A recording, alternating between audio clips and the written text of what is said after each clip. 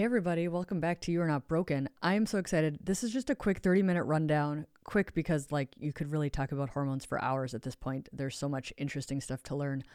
But really, what I see is so many people are afraid. And the best way to get rid of fear is education.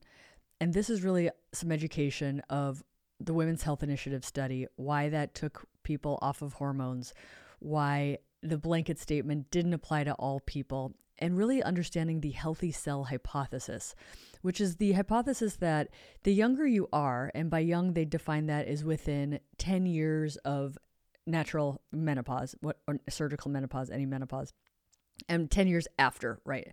Meaning not 5 years before and 5 years after, but 10 years after your menopause happens. Those are the healthy people with healthy cells who are most likely to benefit and least likely to have the risks that we saw in the Women's Health Initiative of MI, stroke, and blood clot, which really applied to people who had been off of hormones for greater than 15 years. So, meaning the disease cell hypothesis. There was something about them that was already unhealthy that giving them estrogen exacerbated. They're talking about the same hypothesis lately with Alzheimer's disease in the brain. In protecting the brain while it's healthy, instead of trying to throw estrogen on the brain once Alzheimer's disease has happened, we know that it is not beneficial. If estrogen is going to help, it's going to be in prevention or keeping the healthy brain healthy. So education is the key, and repetition is the key to adult learning. So here we are yet again with another menopause talk on You Are Not Broken, brought to you by sex, which is the reason why I got into menopause in the first place, because of the myth that your sex life has to go away because of menopause. Remember, the top two reasons women stop having sex in perimenopause and menopause is number one, symptoms of menopause, hot flashes, night sweats, mood changes, and lack of partner availability. I always say I can help you with number one. So without further ado, enjoy this talk. If you are a member, we've just lowered the member price. So head on over to kellycaspersonmd.com to become a member, where you get these podcasts right away and you get them without ads and you get to watch the video. So this is actually a PowerPoint slide with beautiful slides that help illustrate all of my fine points. You can get that and watch that over in the membership if you're interested. Otherwise, I love you always, and I'll see you here next week. Love you. Bye-bye. You are listening to You Are Not Broken, the only podcast that combines science, medicine, and psychology to re-educate your brain and help you live your best love life. And I'm your host, board-certified female urologist, Dr. Kelly Casperson. We're good to go. So I've been wanting to do this menopause lecture for you guys for a while. I did this first in 2022 in front of our medical society. Physicians, nurse practitioners, PAs. So it's kind of medicine oriented, and this is really kind of like talking about hormones more specifically than just menopause in general, and like the state of how physicians are doing with that and things like that. So I'm recording this on Zoom. If you want to watch the audio on the membership, you can see the slides. So we will do share screen, menopause hormone therapy in 2023. What we know about how little we know. We will start. So if you are coming in and you have questions, type them in the chat box and we will get them all answered. So just a quick aside, this is not individual medical advice. I am usually not your personal physician and don't give you advice over podcasts and memberships anyways. But this is for education, because the more educated a woman is or her partner is, the more she can advocate for herself in this world. So here we go. So I was told in residency that women were complicated and we couldn't figure them out, and the gynecologists were taking care of them anyways. And so I didn't learn much about their sexual function. And because of female sexual function and this journey I've been on for the past 3-ish years, learning and sharing about female sexual health, menopause came up very naturally. And so many people started asking about it. And that's really why I started diving deep into menopause, because people had all these assumptions about it, like your sex life just goes away after menopause, and hormones cause cancer, and hormones aren't natural, and basically all this bullshit. And so I'm like, well, what does actually the data say, right? So before we can talk about menopause, we need to define it. By definition, menopause is one day, right? Some people talk about menopause transition. What they really mean by then is like perimenopause. But the one day of menopause is 366 days after your last natural period, which isn't helpful for a lot of people because of hysterectomies, IUDs, all the reasons that people don't have natural periods, birth control, stuff like that. Average age of menopause in Western societies, America, Canada, Britain, UK, around 51 years of age. So 50% of people go into menopause prior to 51. So if you're in your late 40s, it's really not too early. 50% of people go into menopause before age 51, average age 51.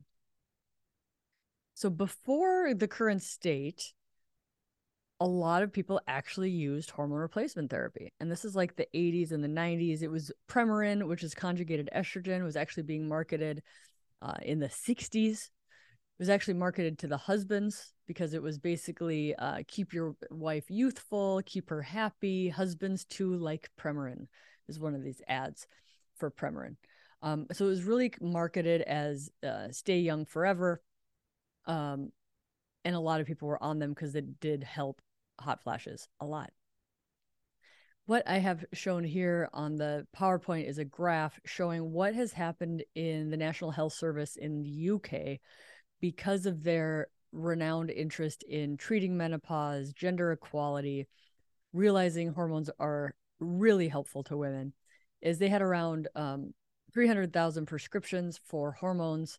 And then this is doubled in 5 years to about 700,000 prescriptions for hormone replacement drugs. They actually sold out. You couldn't get, in 2022, there was kind of like a panic in the UK because they were so many more prescriptions for hormones and the manufacturers hadn't really anticipated that and couldn't keep up for a while. So hormones, and when I mean hormones, I mean systemic hormones. Systemic hormones is estrogen, and if you still have a uterus, you must protect the uterine lining with a progestin. Um, Most commonly used now is an oral micronized progesterone, which is generic and cheap and very safe, has a side effect of sleepiness, works great for sleep. You can also use a progestin secreting IUD, which I love. Certainly helps manage periods in the perimenopause arena. Not FDA approved for that, but it protects the uterus. So that's what I'm talking about here. I'm talking about systemic estrogen, plus if you have a uterus, being on a progestin. So FDA approved indications for estrogen. Number 1, prevention of osteoporosis. Number 2, treatment of vasomotor symptoms. Number 3, treatment of premature ovarian insufficiency. What that means, off the top of my head, is you're going into menopause prior to the age of 40 or earlier, like be in their early 30s. We know that those women, because of their lack of estrogen, have significant cardiovascular risks. They have significant mortality risks, significant osteoporosis, all these things. So we know the younger you are when your ovaries stop, the more important estrogen is to not only your quality of life, but your longevity. And then number 4, genital urinary syndrome of menopause, GSM, which is my favorite, what I talk about all the time. That's specifically a little more tailored to vaginal estrogen use, but vaginal estrogen use is FDA approved for GSM. So that's looking at FDA approved indications. So how did we get to the point where we thought estrogen caused cancer? In 2001, the Women's Health Initiative came out. And this was a billion-dollar study looking at, does estrogen help prevent heart disease? Randomized trial, estrogen to placebo versus estrogen progestin if you had a uterus to placebo. These were older women, and by older, I mean average age was late 60s or early 70s. And also they excluded women who were having symptoms of menopause because they didn't want people to know if they were on the placebo or not, because estrogen's so good at treating hot flashes. So the media took this data and screamed it across all the headlines. They actually, some of the authors released this to the media, expecting this to happen. This is all kind of planned. Media, estrogen causes cancer, and oh, by the way, it causes heart attack, stroke, and blood clots too. Media went wild. We were hurting our women. The problems with this is that, and there is a a paper in 2007 that I'm quoting from here is the adverse effects of estrogen plus progestin applied to all women, irrespective of age, ethnicity, or disease status. What they meant was most women did fine on estrogen. It was the older women in their 70s, etc., who were put on estrogen after not being on estrogen for years that actually saw the increased risk of stroke and cardiovascular disease. The National Institute of Health director of the study was quoted as saying the NIH was going for high impact with the goal to shake up the medical establishment and change the thinking about hormones. So they did this on purpose to create a big drama with the hope of getting people off of hormones because they thought hormones were being overused. So what happened is all prescriptions for hormones plummeted. There were so many more prescriptions. About, it depends upon what studies you listen to, but about 40% of people after menopause were on hormones, and it went down to like 5%, something very, very low. So we took everybody off of hormones. But what does menopause hormone therapy help? And I'm just going to list this off for people who are listening to the audio, but this is all, probably not even everything, but this is what hormone therapy helps.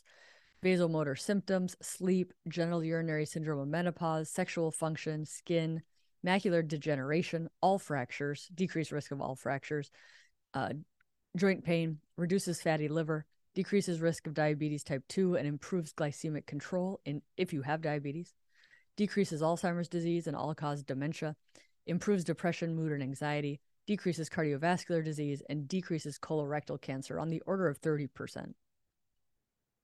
So what now people think about the Women's Health Initiative, remember, we put asymptomatic women who hadn't been on hormones for decades back on hormones, and they had adverse cardiovascular and stroke and blood clot risk, right? But the young women, and there weren't many of these because the majority of them were in their 70s, the young women, meaning within 10 years of their menopause day, did great. They had very low risks. And not only did they have low risk, they had great benefit, right? So now the researchers and the experts say this is due to a critical window and healthy cell bias hypothesis. What that means is there's a critical window of time in which your body will take the hormones you're giving it and continue to stay healthy and continue to be healthy and not have any issues.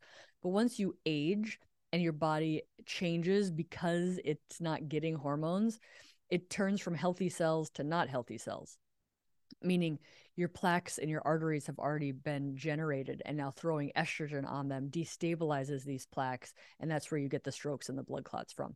So healthy cell bias hypothesis, meaning if you're relatively young and healthy, you're going to stay that way and hormones are going to be great for you.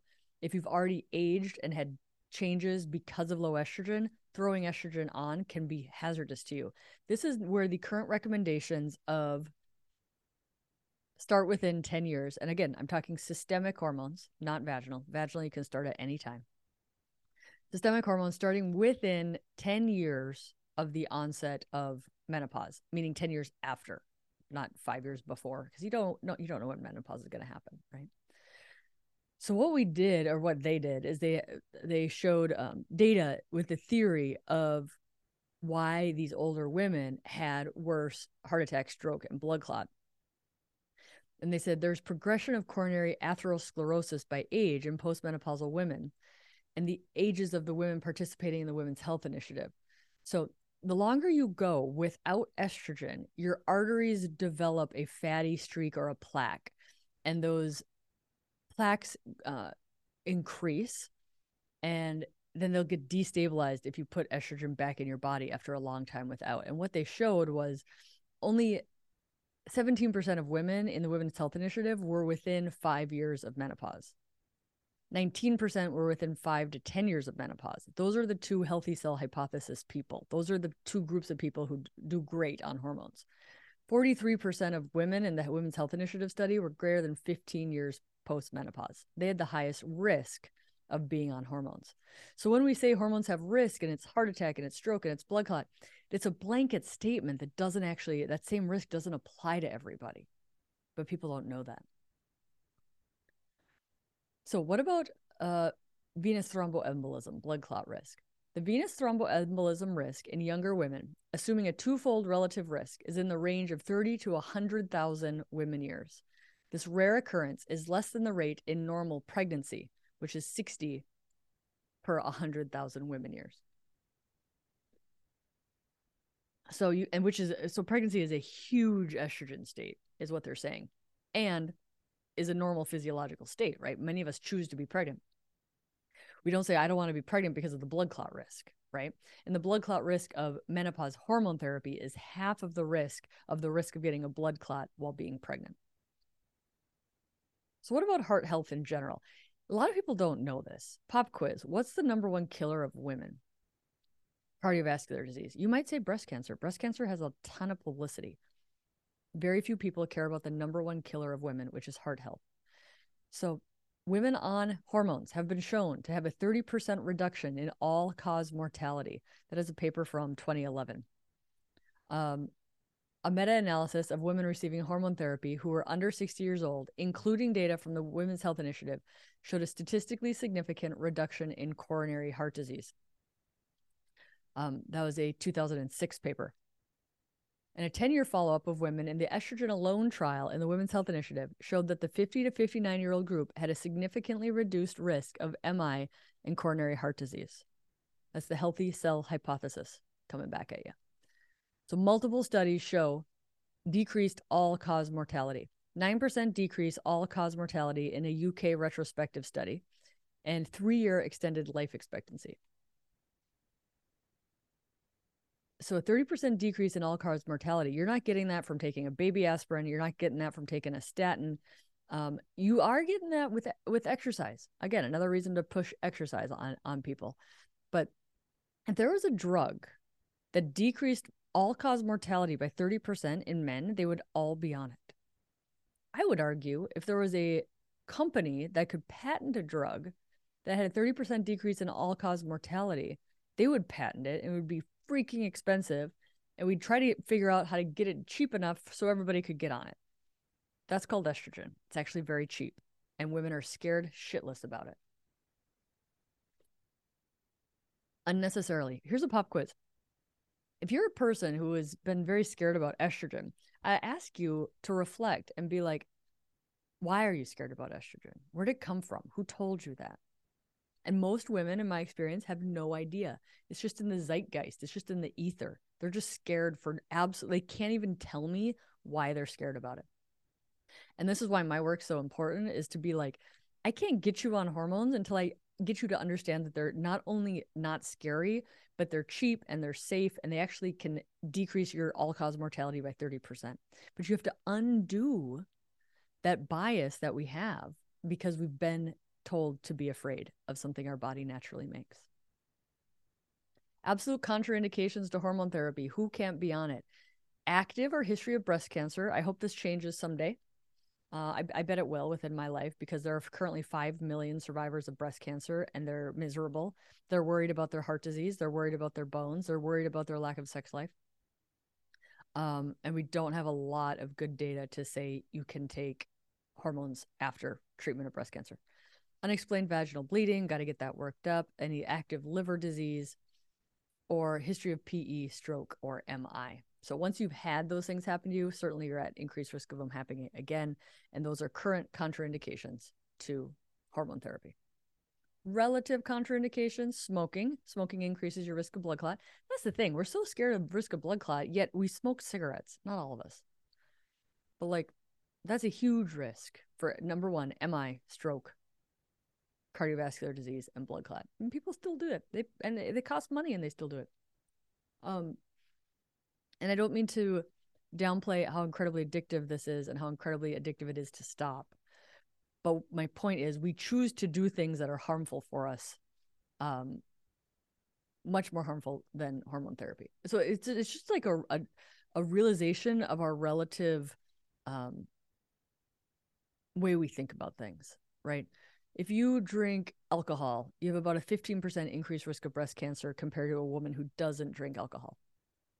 People do it all the time, right? It's like, you're actually if you smoke or if you drink, or if you know somebody who does, they're actually very willing to increase their risk of these things.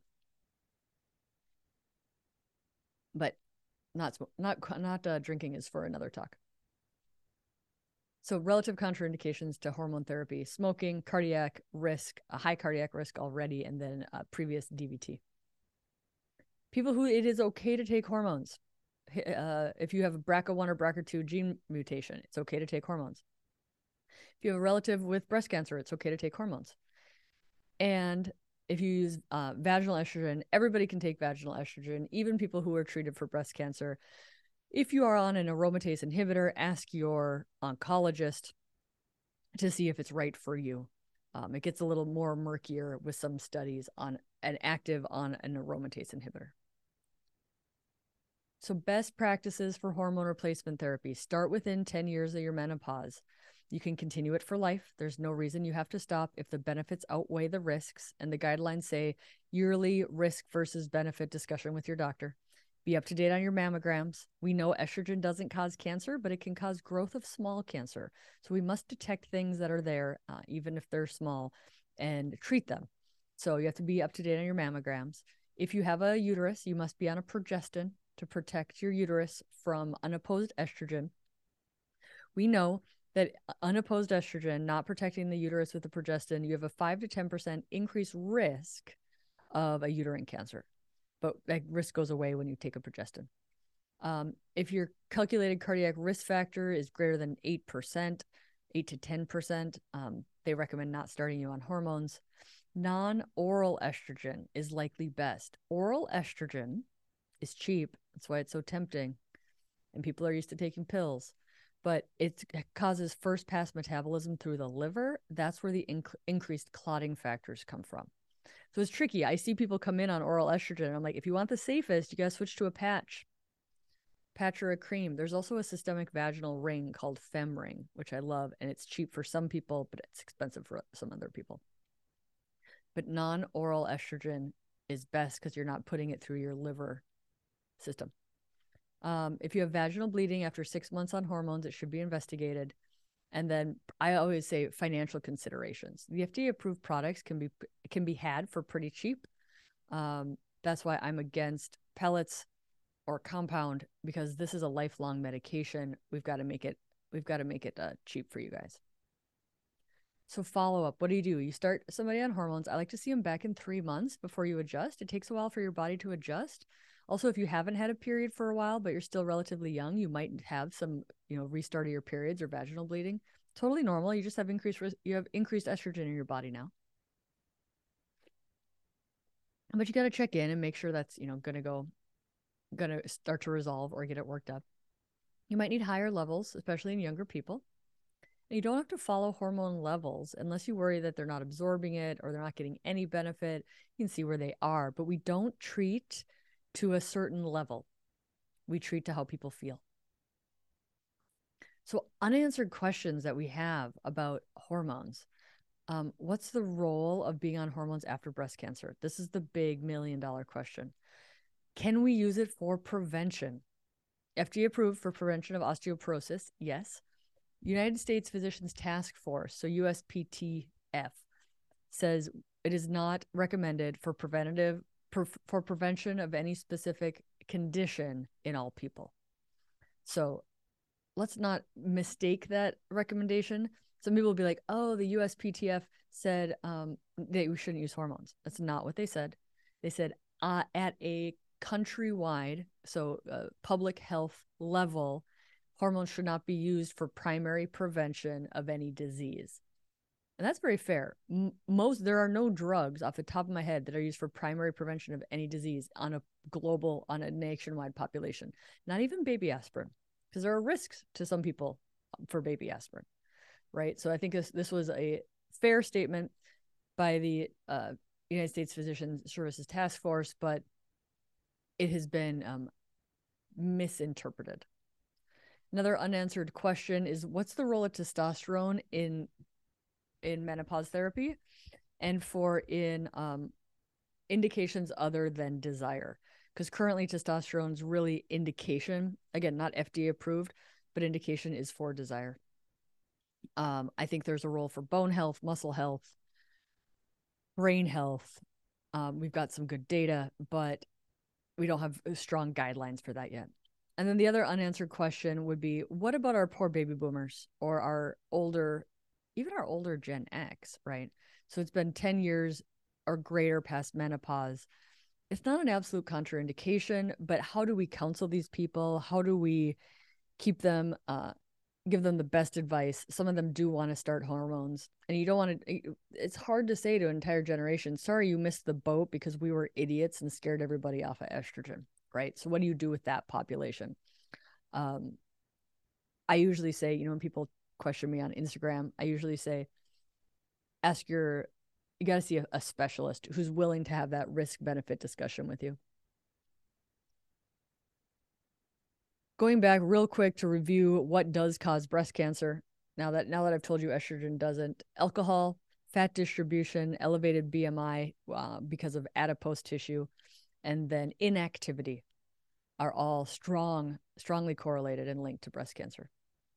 So the public health disservice we did by pulling women off of estrogen didn't help them. And it's not helping them that we market alcohol to moms, we market alcohol to women, and we don't talk about the importance of the hormone changes that can happen when you have a high fat distribution and you do not exercise. So talking real quick about how to get testosterone, I like to use the testosterone gel 1%. You make it one tube, last 10 days. That's the standard female dose. One tube for 1 day is the male dose. It's actually very cheap. You don't need pellets. You don't need to spend all your money. This is a cheap way to get testosterone. Multiple studies show that compounded medications are less regulated. They can be associated with higher side effects and higher physiologic dosing. And we don't have long-term studies on the effect of testosterone in women, but certainly we're trying to get you a physiologic female dose, not a male dose, unless you want to transition to a man. That's a whole nother talk.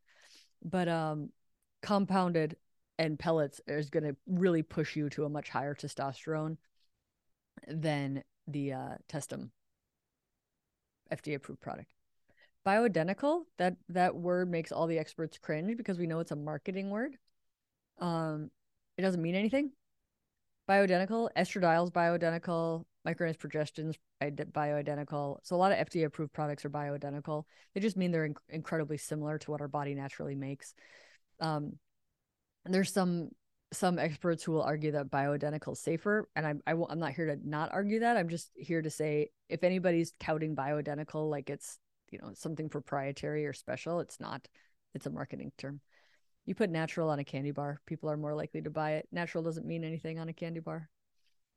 So again, we had lots of people on hormones. We ripped them off. They're miserable. And to this day, a lot of women I see are like, I wish I never had to stop. Now we know you don't have to stop. It's incredibly safe. Probably makes you live longer.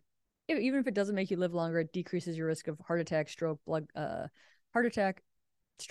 Alzheimer's disease, colon cancer. Also preventing muscle loss and bone loss and collagen loss. It makes you, might make you look good for a little bit longer. So I'll leave you with do no harm, but take no shit, which I absolutely love that. If you want more resources, check out the North American Menopause Society, NAMS. It's menopause.org to find a provider near you. Heather Hirsch was at Harvard. She now helps run MIDI Health, MIDI, which is an online clinic that does hormones. You can check them out if you don't have access to hormones nearby you. And also my podcast, You Are Not Broken, because I talk a lot about menopause because of sex. Because a lot of people who are going through perimenopause and menopause want to keep having sex. One other thought I'll leave you with is, are we being equitable? I was actually talking to two male urologists who specialize in andrology. So they deal with male infertility, male sexual dysfunction. And I was kind of joking about, like, if a man who was 55 came in and was like, hey, I've got low testosterone and my erections just aren't working as well. Doctors don't say like, well, have you ever thought you're just getting old and you just might need to deal? I literally made them like laugh out loud in their chairs at how ridiculous that statement to a man would be. And I say, but we do that to women every single day. All I'm asking is we treat men with low testosterone the same as we treat women with low hormones. And in this country, we're just so worried about like everything that because of that worry, we make women live in misery and have worse health outcomes because we keep them off hormones. The other thing about are we being equitable? When we transition people, let's say we transition anybody from male to female, female to male, and we put them on hormones, do we tell them to stop at age 50 like we do with cisgender, ovary females? We don't. We let them stay on their hormones because we know their quality of life matters. So I think that women who aren't taking hormones to transition are the worst treated of all the people who have options to take hormones. And I just want us to all be equal. So, North American Menopause Society in 2022 came out with a statement. They said for women aged younger than 60 years or who are within 10 years of menopause onset and have no contraindications, the benefit risk ratio is favorable for treatment of bothersome vasomotor symptoms and prevention of bone loss. Your nationwide menopause society will back you up in taking these hormones, you guys. I love you so much. I'm so glad you're here. Thank you. All right. If you have any questions, feel free to ask. Thanks so much for coming to my menopause lecture. I'm so excited. I was finally able to do this and record it for you guys. I love you. Education is the key to dissolving fear. And until then, you are not broken. Love you guys so much. See you next time.